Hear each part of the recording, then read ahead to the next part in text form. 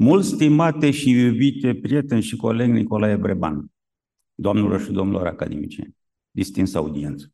Credem că marele romancierul român Nicolae Breban, de anvergură europeană, merită o sesiune omagială adecvată a învergurii domniei sale și operei sale majore, dăruită națiunii române și literaturii universale. Nicolae Breban a scris și publicat mai mult decât Sadoveanu, ceea ce nu e ușor, stimați colegi, e o realitate.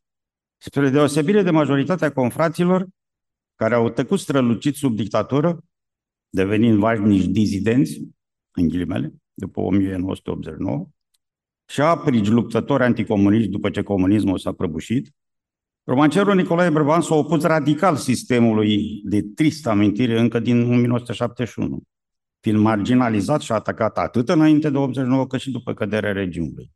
Sunt onorat că împreună cu colegii mei din Secția de Științe Medicale, de fapt toată Academia îl sărbătorește, mă implic cu emoție și admirație în omagierea aniversară a academicianului Nicolae Breban.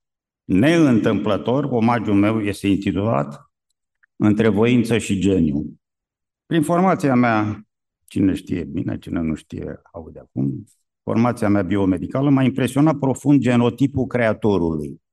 Aici intru în niște conflicte cu prietenul meu de abordări din partea științei și din partea filozofiei și științelor cugetului. Dar și știința cugetului. Precum și procesul creației, deci, mai ales în domeniul artelor. Nu preocupă, evident, problema creației. Omul creator e o probă, o mărturie pământeană indubitabilă a modelului nostru absolut, marele creator. E un tip de abordare. Nicolae Breban este probabil o combinare excepțională a unui talent de o factură aparte, cu trăsături genetice transmise de-a lungul mai multor generații de oameni educați, subliniez, prin mecanisme epigenetice să face această reținere în tezaurul genetic.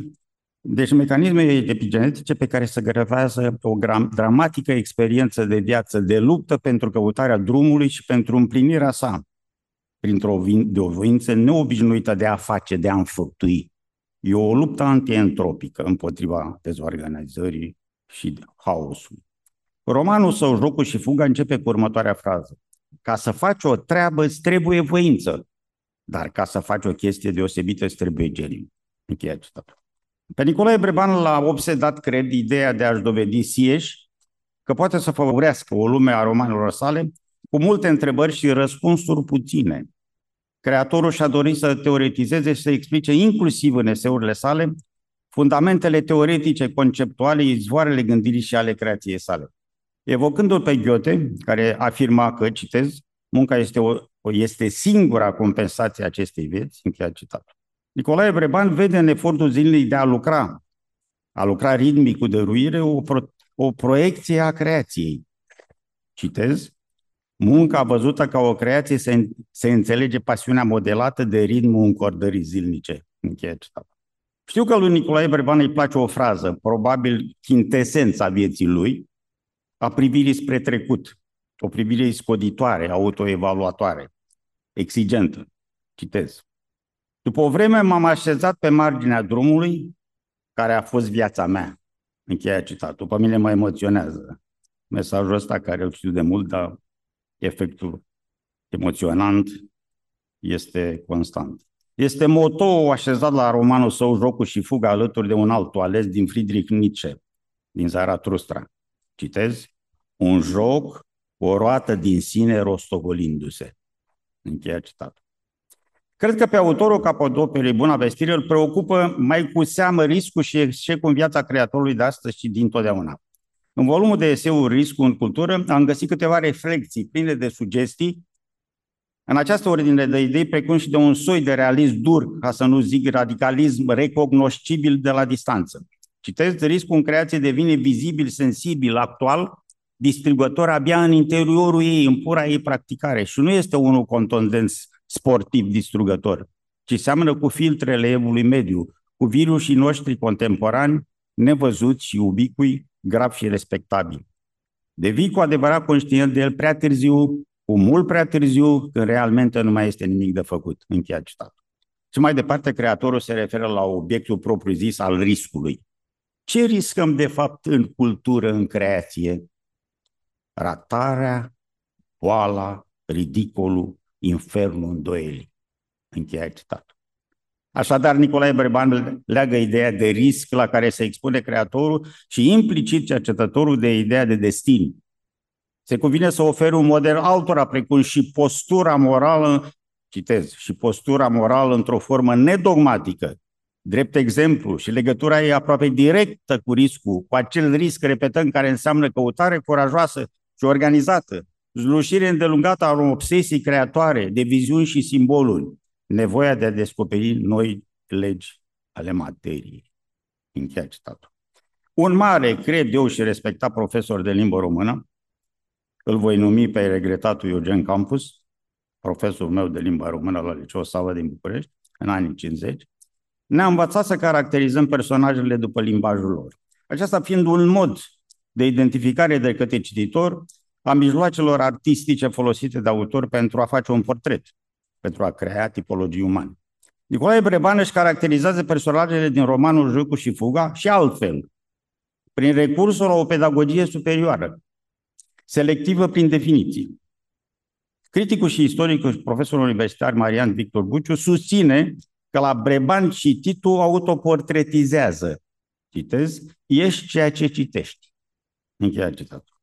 Atunci când citește, personajul pe sine însuși se citește de fapt, căci astfel se dezvăluie, se livrează cu totul aproape. Parafrazând în această ordine de idei, am zice în felul următor. Spune-mi ce citești ca să spun cine ești. Alex Ștefănescu îl citează cu admirație pe autorul trilogiei Stalinismului, scrisă în libertate, pentru crezul său de a crea mari edificii de cuvinte. Mari edificii de cuvinte. Un roman înseamnă, citez, a construi un turn pentru a face prizonieră priveliștea. Încheia citatul. Sau a construi o grădină pentru a încarcera fluturii. Încheia citatul. Surprinzător e că la Breban se reproșează atitudinea nu în combat, opera sa rămânând exclusiv o virtuozitate artistică, anistorică și apolitică. Criticul Alex Ștefănescu crede că Nicolae Breban rămâne neclintit la masă de scris, în timp ce alți scriitori își risipesc viețile pe baricadele zadarnicilor lupte politice. Același critic pune în valoare așa zisa, citez, surditatea acestui mare romancier, la care nu ajung niciodată observațiile critice referitoare la opera sa. Încheia citatul. Am multe motive să cred altceva despre Nicolae Breban, distinsul nostru coleg, din mai multe schimburi recente de idei și din prezența sa publică din ultimul timp. Într-o întâlnire din 2015, nu o evoc pe cea de azi, cu ocazia sărbătoririi a 60 de ani de la apariția romanului Moromeții de Marin Preda la Fundația Națională pentru Știință și Artă a Academiei Române, organizată sub conducerea academicianului Eugen Simion, regretatul Eugen Simion, Nicolae Breban a spus un adevăr de o mare semnificație. Este esența dramei comuniste a poporului român. E de reținut.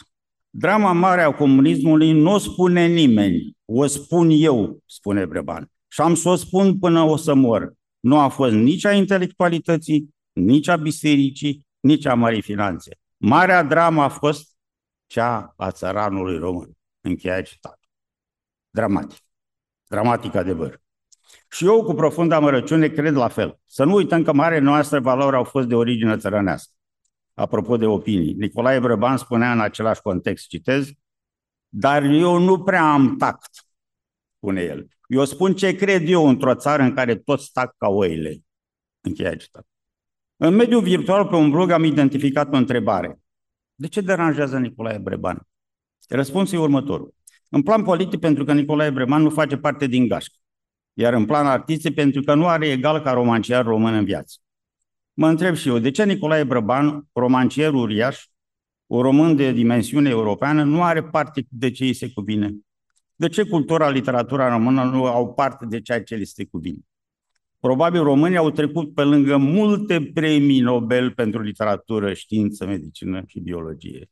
Cât mai suntem dispuși să pierdem din vina noastră? Felicitări, dragă domnule academician Nicolae Breban, dragă Nicolae.